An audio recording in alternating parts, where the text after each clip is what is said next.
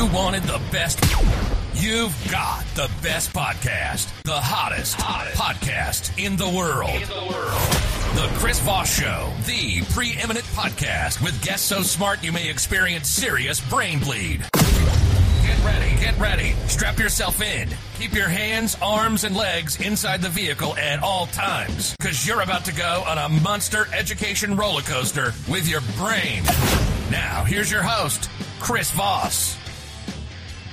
Hi, folks. Chris Voss here from the ChrisVossShow.com, the ChrisVoss.com. Hey, we're coming with another great podcast. We certainly appreciate you tuning in. Be sure to subscribe to the podcast. Tell your friends, neighbors, relatives, all those wonderful people to check out the podcast. It's going to be freaking amazing. You want to go to YouTube.com and check out the YouTube channel on under Chris Voss. You can subscribe to it, hit that bell notification. That's going to be pretty interesting for you. You're going to experience a feeling of belonging to a group like you've never felt before. You can go to all of our groups on Facebook, LinkedIn, and Instagram, and you can see all the stuff we're doing there. You can also go to Goodreads/Chris Voss and see the stuff that we're taking and reviewing and reading over there. Tomorrow, we're going to have Susan Lee Page.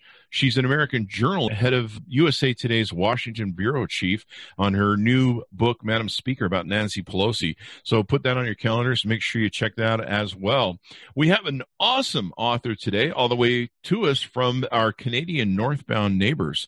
So it's going to be wonderful to have him on. We're going to be talking about his book that you can get right now on Amazon, Age-Decoded. They conquered aging but imperiled humanity. Mark Ryall is on the show with us, and this episode is brought to you by a sponsor, ifi-audio.com, and their micro iDSD signature. It's a top-of-the-range desktop transportable DAC and headphone app that will supercharge your headphones. It has 2 brown burr DAC chips in it and will decode high-res audio and MQA files. We're using it in the studio right now. I've loved my experience with it so far. It just makes everything sound so much more richer and better and takes things to the next level. iFi Audio is an award-winning audio tech company with one aim in mind: to improve your music enjoyment of quality sound, eradicate noise, distortion, and hiss from your listening experience. Check out their new incredible lineup of DACs and audio enhancement devices at ifi-audio.com. He recently retired from teaching economics at Royal St. George's College in Toronto and Hillfield Strathallan College, Hamilton. You might have to correct me on that when we get then. For a combined 24 years. His first love in high school coaching was always cross-country running.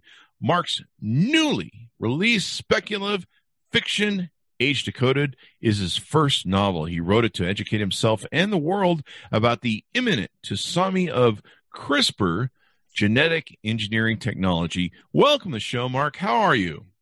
I'm great, Chris. Thank you.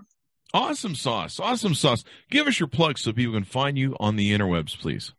Sure. I'm a first-time author, so I actually don't have an author website. I guess I better get going on that. But if people want to get to know me, if they just type in my name, Mark Ryall, that's R-Y-A-L-L, and go to Quora, I've got a big presence on there, and they can really find out what I think about a lot of different things and look at my writing. And also, if they want to look up the book itself, Age-Decoded, they can go to most of your big retailers like Amazon. Just type in Amazon, go to Amazon Books, and then type in Age-Decoded, and there's a hyphen in there between Age and Decoded, and they can find the book. Awesome sauce. Order that baby up, get a hold of it. What motivated you want to write this book? Yeah, actually, Chris, by the way, I'm so thrilled to be on your show. You're the man, and you got the show. You're the man who wrote the book. I'm still working on my first one for the last 12 years. So I just want to get that little... but thank you. I'm very excited to be on. And congratulations on your book. Thank you. I started writing it, believe it or not, about 11 years ago while I was teaching, sort of part-time on the side. Something like CRISPR, genetic engineering, was just popping up on the radar back then. But I heard CRISPR, what's that? Is it like is that some garden tool you use, or what is it? Sounds like something I do with my fries or something. Yeah, exactly. So, but I started reading about it. I thought, this is intriguing. So maybe I'll read a little more. I have a science degree, but I don't work in that area of bioengineering or genetics. I'm not a genomicist. But I did start looking into it. And then I thought, this is a great topic. And I was also very interested. At the same time, I'm a competitive triathlon. So I'm interested in sort of performance and aging. And I'm getting older now. You look like you're about 29, Chris. Thank you, sir. Yeah, the older I get, there's more performance and aging that seems. Yeah, I'm in the 60 to 65-year-old age group for triathlon, and I'm pretty serious about it. I represented Canada in the World Championships for that sport, and so I'm really interested in. You can see as you get older, you slow down, and luckily it's all age group stuff, so they keep it fair. But so I was interested in aging, performance, but also notice the stuff about CRISPR and genetic engineering. So my book combines the two. That was my start. Yeah. Mm-hmm. So what is CRISPR? What does that mean, or what does that entail? All right. So CRISPR it's a method that is being used by geneticists to alter, change, even replace parts of the genetic code for any living species. So you probably don't want me to tell you what it stands for, but it's quite a mouthful. But it's a fairly new method. There was a Nobel Prize awarded to the prominent researchers in that, and one was from UCLA Berkeley. Her name's Jennifer Doudna, and the other one was Emmanuelle Charpentier from Europe. I think she's from the Max Planck Institute over there. So they collaborated, and they won the Nobel Prize in 2020, so just about a year and a half ago, for their sort of not perfecting CRISPR, but making it a lot better, a lot more efficient. And it's definitely a tool that can be used to alter the genetic code of any living thing. Wow. So this isn't one of those dry fryers that does my tater tots. Is CRISPR a good understanding? We just had two Berkeley, I think the music department authors on today earlier. Is this is this basically, say they want to remove maybe Down syndrome or some sort of other genetic defect out of the DNA code so that when you're born, you're maybe missing some of those things? Is that what that would entail? Yeah, there's potential with CRISPR to remove what they call germline cells, which is germline genes, which are early life things, like right in the sperm or the egg or even the fertilized embryo. Wow. And you can go in there with CRISPR and do things. But there's also, I find this even more intriguing, or just as intriguing, is they can potentially use CRISPR on full-fledged adults to alter parts of their DNA too. What could go wrong? Which is probably the basis for your book. Give us an arcing overview, if you would, Mark, of your book. So my book spans the years 2050 to 2250, around there. So it starts out about 30 years from now and goes another 200 years beyond that. I do think, from what I've read, that they will find, using genetic engineering, a method of stopping aging. It probably won't happen in my lifetime, but they do in this book. They find it in the next 30, 40 years. Now, that might be, maybe that's an exaggeration. Maybe it'll take 100 years. But there's a lot of very good research going on in the United States, Europe, Japan right now on this very thing. So in my book, they stop aging. There's a scientist. She's a heroine in my book. Her name is Dr. Frieda Sengmeuller. She invents this CRISPR method of stopping aging. However, she's very hesitant. She's so brilliant, but she sees not just the scientific side, but she also sees the ethical side. So she's part of this group that looks at ethical and legal and social issues. And unfortunately, everybody's eager to get this thing going. Like, this idea of immortality is just so alluring to everyone. And it's actually pretty cheap. Everybody can go in there for $20 and get it done in half an hour. I'm in. Yeah, and I was going to ask you, would you go for it? I don't know. I'm on the down slope of the thing. Do I really want to be stuck being 53 for the rest of my life? It sucks right now, but it is only going to get worse. But if I could get my 20-year-old self back. Well, towards the end of the book, I did mention it goes up a couple hundred more years. They reverse aging too. Oh, is that? So you're in on that one, right? You're in on that. For that one, yeah. Okay. Anyway, so in my book, Dr. Sengmeuller, she wins a Nobel Prize in 2054 for her CRISPR application to stopping aging. And most people go for it, not everybody, but they line up and most people get it done. And so what happens then, though, is every good book has to have a scandal, right? That's a physical thing. Like CRISPR can be used to change physical things. So I wanted to put in a physical thing. A lot of people think aging is a disease, so we've got to stop it. I don't necessarily agree with that, but so that's a physical. But I wanted to put in a psychological thing too, because psychology is tied somewhat to your genetics. And so I thought, okay, how can I create a scandal here? Oh yeah, when they go in to become age-decoded to stop their aging, I'll have the government, the authority is set up to do this. Also tinker with people's, what I call the propensity to dissent. That is their capacity to criticize. So unbeknownst to the people, there's some other genetic tinkering that goes on too. They become a little bit docile, maybe? Yeah, they don't know quite what's happened to them. And it's tricky because actually just going back to CRISPR, if you were to change a gene or part of a gene or several genes, there are other human traits are very complicated. Like something like intelligence probably goes across hundreds of genes. There's not one gene that makes a person intelligent. So if you do CRISPR something to a gene, you might get an effect that you want, like maybe stop old age, but there's something else that gene is involved with too, and you could affect that. So with something like propensity to dissent, or even like addictive behavior, or I don't know, creativity is a great one. Those traits are very complicated, and they probably are expressed across many genes. There's a game called Jenga. I don't know if you guys have it. Imagine I'm in Canada, and you have these little log blocks, and you can build up as high as you possibly can. It's a game, and you pull out different log blocks as you go up, and then you put them on top. And I imagine screwing around with DNA is the same. Like you say, you pull out one thing, and you think, well, we're just pulling it out, no big deal. But it might balance the whole other chain and have some dramatic effects, maybe? Absolutely. And as scientists, I'm trying not to be just negative with this book. The book is thoughtful and it's meant to educate people.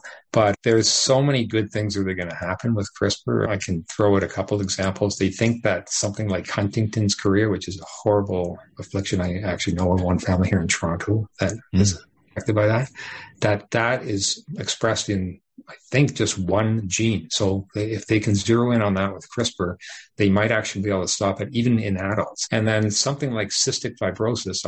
I knew a fellow who had that. He unfortunately passed away, as a lot of people with that disease as a young adult.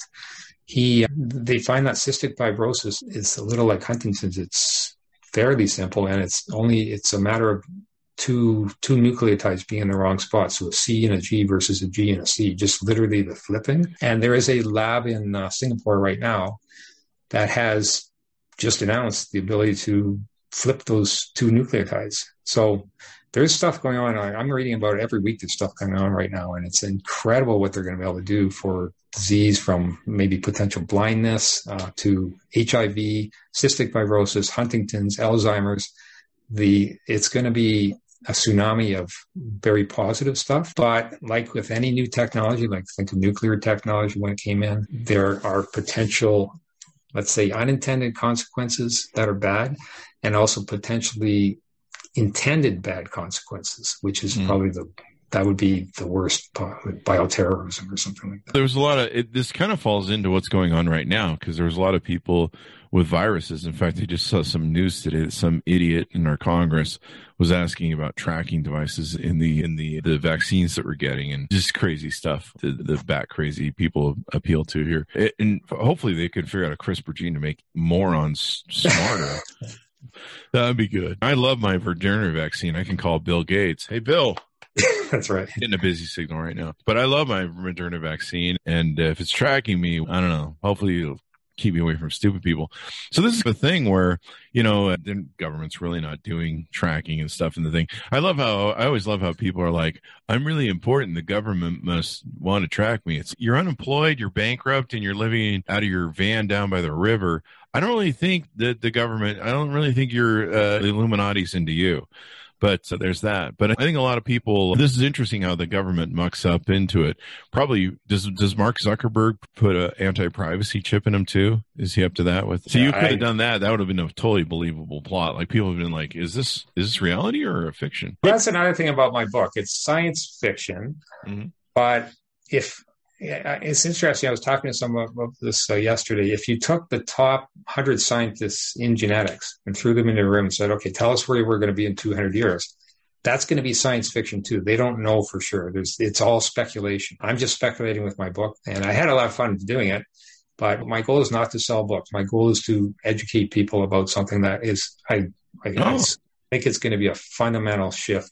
In fact, the way I look at it is, Chris, is so far in history, men or humans have worked really hard to try to make the world better for humans. We've messed up on some things, but we've done a lot of great things like medicine and education and social services, very important things to help people and help each other and make like people not having to work 80 hours a week and get killed by some disease and when they're 15 years old. So we've moved along, life expectancy and all that.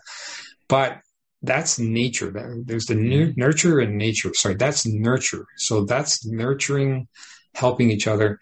Man has spent most of our energy and progress trying to nurture each other and get better. But nature is the other side of it. I don't know if you ever saw that movie Trading Places with Dan Aykroyd and Eddie Murphy. Yeah.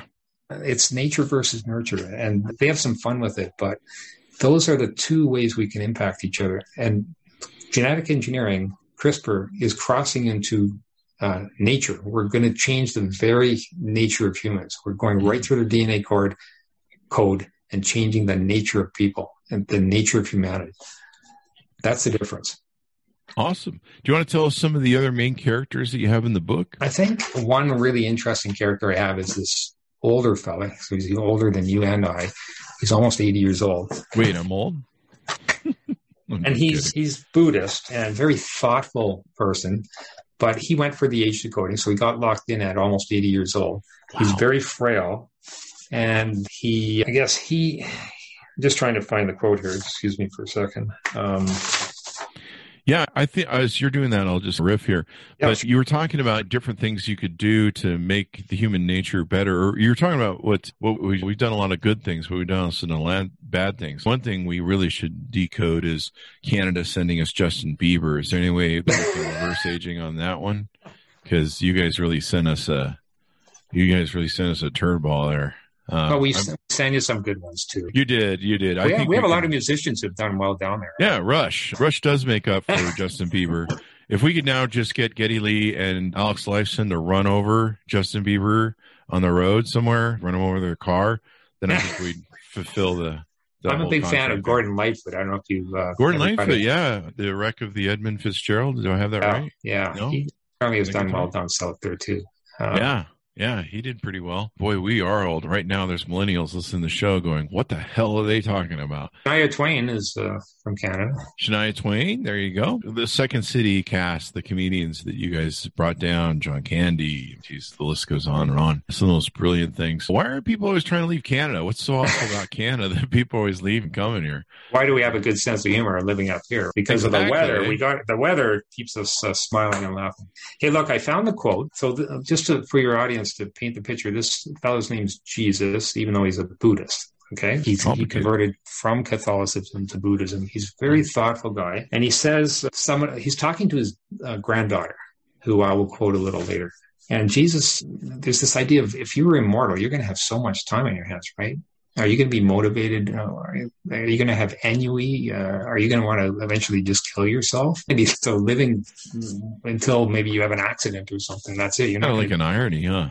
Like I'm so sick of being eternal, I'm going to kill myself. Yeah. So here's Jesus. He says, quote, humans with so much time naturally avail themselves of it inefficiently. Anonymous once said, so he's quoting Anonymous now, quote, the thief to be most wary of is the one who steals your time. But now Jesus continues. He says, with age-decoding, I believe it's the opposite. The thief to be wary of is the one who lends you too much time. They steal your humanity. Wow, that's powerful. That's powerful. Maybe I should quit working out. And eating. It just seems like I'm stealing my humanity at this point. And those Big Macs have such great humanity in them. That's really interesting. Do you have any other quotations you'd like to read from the book? Yeah, well, so it's interesting because when they bring in reverse aging, he's stuck almost at the precipice of death, at almost 80 years old in rough shape. But now they offer him age reversal, and he's debating whether you should go for that. Now, that's very tempting for him, right? Because he can start getting younger.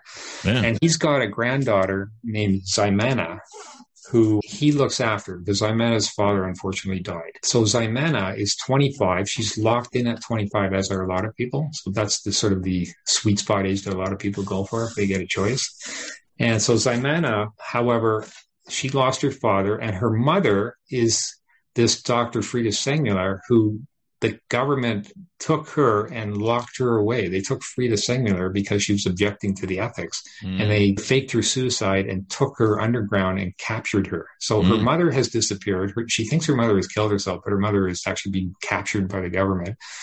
And she's being looked after by Jesus. And Ximena is having obviously, she's lost her father. So she's having some psychological reaction to that. Obviously, anybody would if they lost so many precious people. And she has this condition where it's not like self-cutting, but she chews at her hand and her wrist. Does it in private always. Nobody ever knows. And when she walks around in public, she puts what she calls her healing glove on to cover it up. Well, anyway, this is a quote from Ximena. This is the granddaughter of Jesus. Quote, "Here I sit, gnawing pathetically." So she's gnawing on her hand. "A sliver of one generation, isolated, infertile, unable to relate or reach out. I'm stuck in one egotistical dimension. I'm alone.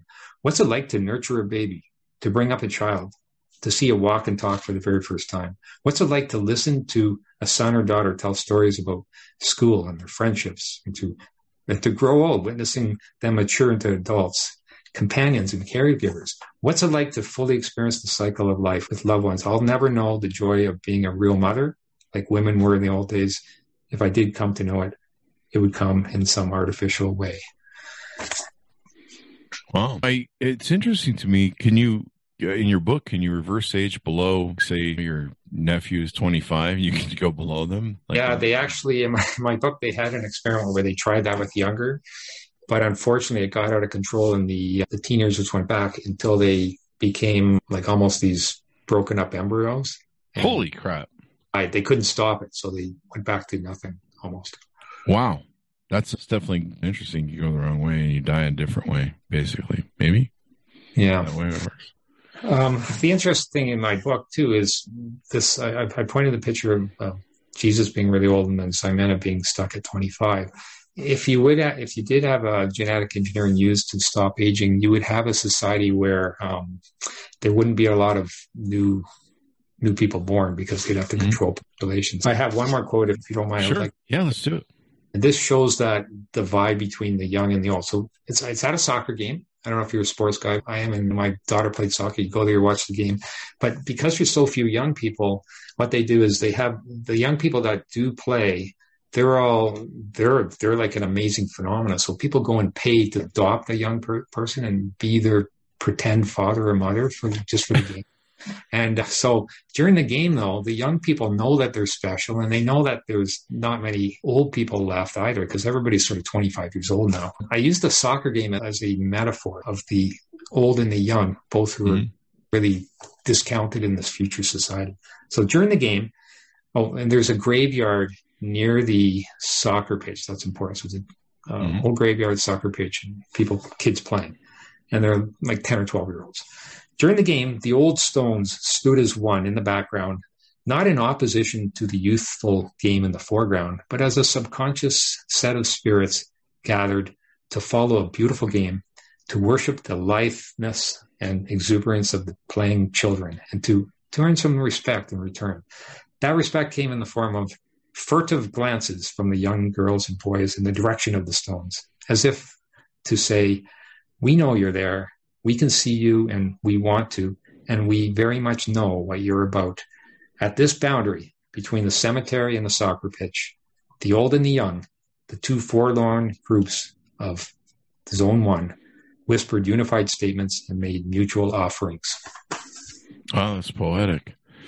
It sounds like a great, beautiful book. Would you describe it as being realistic or crazy sci-fi, or maybe both? I don't know.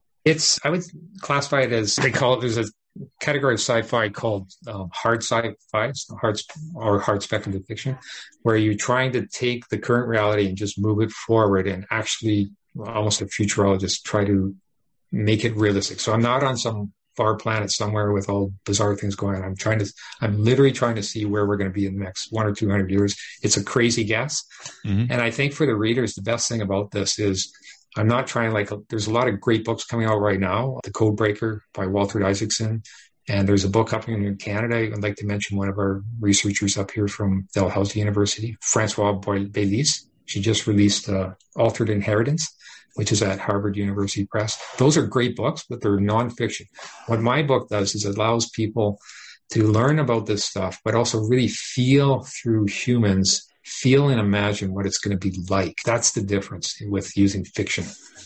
Yeah, that's really interesting to think about. One of the things that makes life beautiful and valuable is the fact that it's finite, and the fact that there's danger where it can end at any time, or the fact that things can get taken away from you, whether it's in my life, it's been my dog all of a sudden. Sometimes it's a loved one. Sometimes it's a crisis that happens. Sometimes it's a tragedy of environment or Mother Nature. And it creates this cradle of life where there's a fragility to it. There's and that fragility, I think, gives it an intrinsic value that I wonder if you would lose, and you probably explored this concept with your book, that you would lose because without being able to die, can these characters die under some sort of building falls on them or something like that? Yes, they can still have accidents. But still, if the biggest things that hurts me in my life is the things that have been taken away from me: my father, my dogs, my grandmother, my grandfather. And so,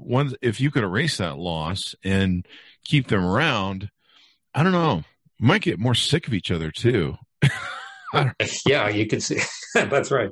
There's certain people you may not want to be living with. Would you just die already? Get out of my life. No, I'm just kidding. You certainly ruin life insurance companies and policies. So yeah, actually, that comes up. I taught economics. So I have some discussion about the business effects. Yeah, a lot of wives are going to be heartbroken over that one.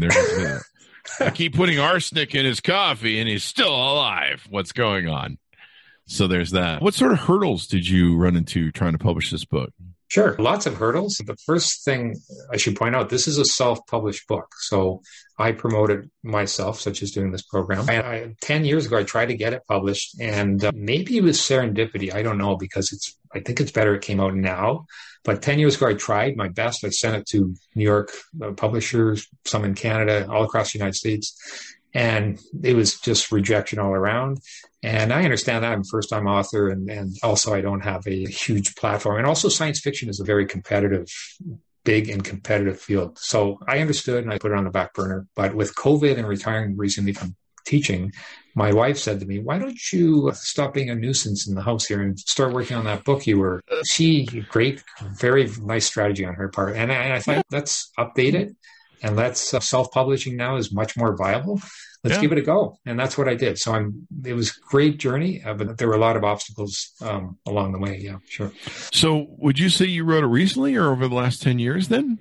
I wrote probably about almost 200 pages of it 10 years ago. And then I added about 70 pages and I actually cut out a lot. I had an editor here in Toronto, a sci-fi buff, look at it. And he said, "Mark, you don't need this." And so I probably cut out 40 pages and added another 100 pages. So now it's 260 or something. It's only an ebook right now. So if you get the ebook, it's going to be I don't know, it translates. It's more pages, probably 350 pages ebook. There you go. Do you see a second book coming with these same characters at all? I think so. I've learned in this book that humans are going to become more like, I hate to say it, robots.